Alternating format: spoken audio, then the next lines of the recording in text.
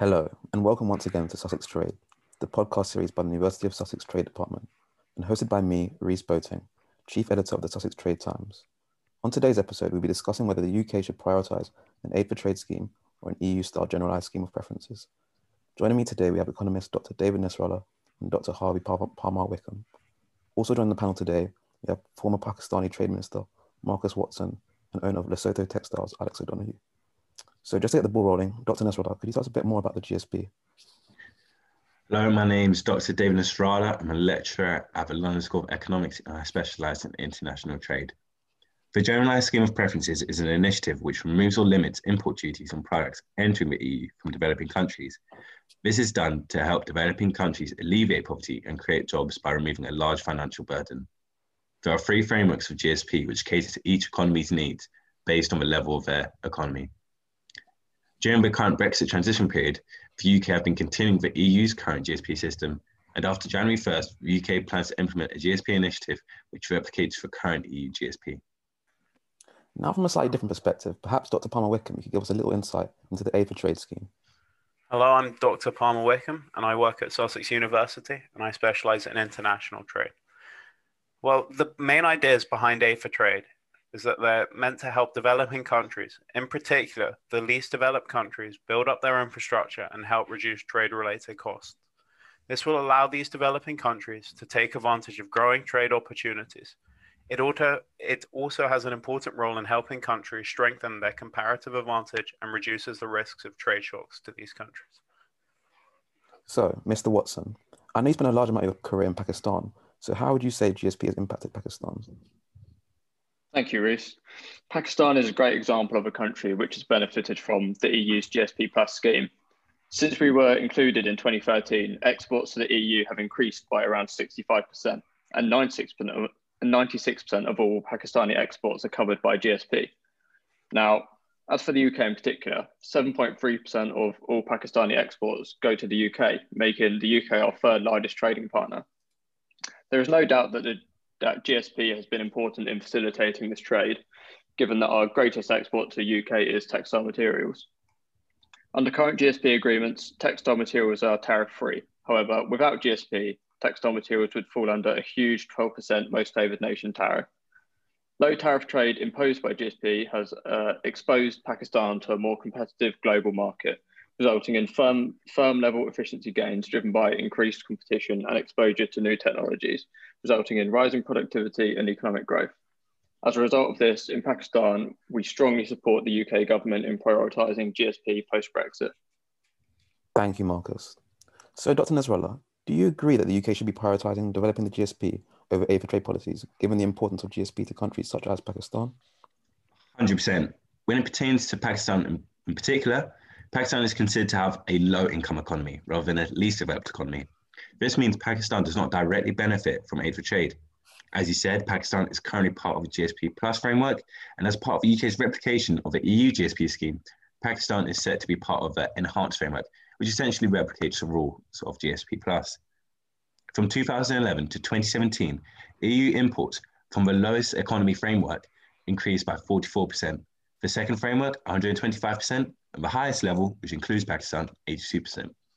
This shows that GSP is effective in aiding all levels of developing countries, whereas aid for trade only focuses on the least developed economies. Thank you, David. So to Dr. Parmar Wickham, so to what extent do you agree with what's being said by Dr. Nasrallah?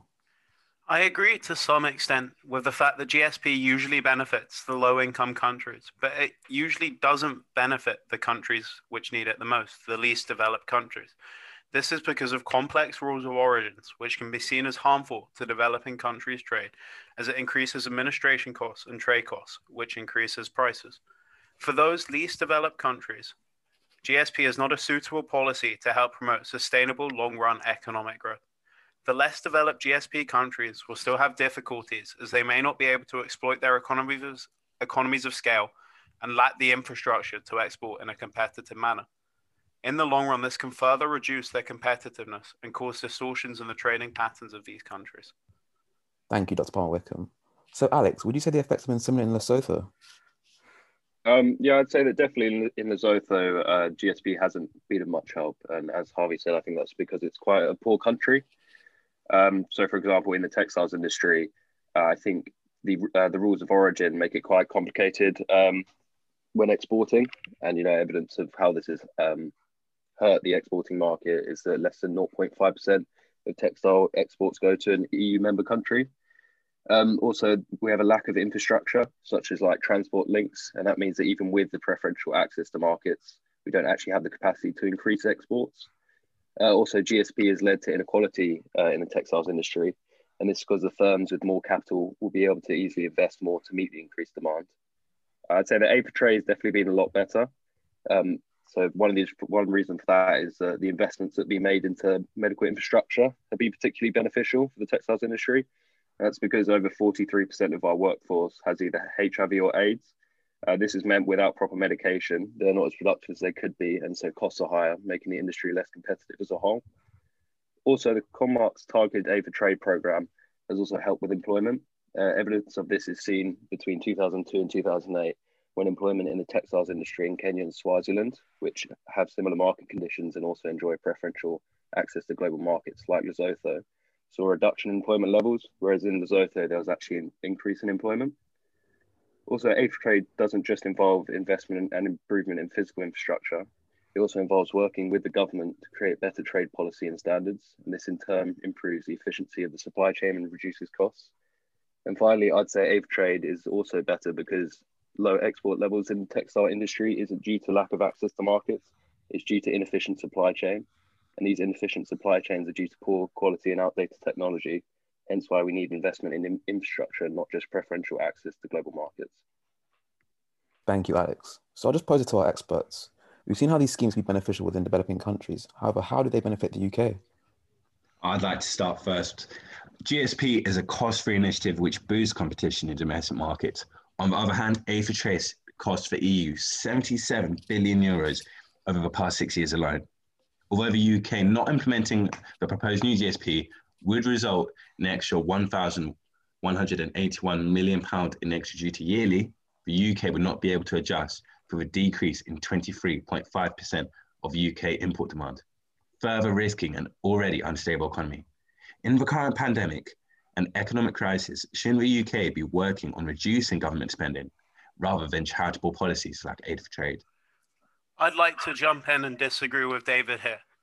There is the cost of Aid for Trade, but it has net benefits to the UK as well. It directly benefits the UK clearly through two important channels. The first channel is that it decreases the price of exports from developing countries, which decreases costs to UK consumers and could introduce more variety in the future. It also benefits UK consumers as it increases the income of the least developed countries, which should increase their import demand for UK products. This is backed up by evidence which suggests the UK did give 5.9 billion aid in 2014, which in turn increased UK exports by 1.3 billion and helped create 12,000 jobs. So to round off today's episode, we'll receive a closing statement from each of our experts. Dr. Nasrallah, would you like to begin? Sure. Overall, GSP is a non-intrusive way to help developing countries boost their economy. Although it lacks the same charitable aspects of Aid for Trade, I believe that stimulating an economy this way will lead to governments being able to independently fund resources to keep economies stable. Not only this, but GSP is free, whereas Aid for Trade is an inappropriate use of tax revenue during the current economic climate. And finally, Dr. Palmer Wickham. For the least developed countries, GSP is just seen as a tool to promote the exports of EU countries rather than a tool to benefit the countries which need to benefit the most. Aid for Trade is a tool to help these countries promote sustainable long-run economic growth and help reduce poverty in these countries. With commodity price shocks and coronavirus, the effects on developing countries' economies could be catastrophic. In my opinion, Aid for Trade as a tool now is more important than ever to help these countries overcome the fallout from these shocks. Thank you very much, David, Harvey, and all of our other guests for what was a riveting discussion. Please do follow us on our social media. Our handle is @SussexTrade. And finally, thank you to all of our listeners. Join us again next week for another episode of Sussex Trade.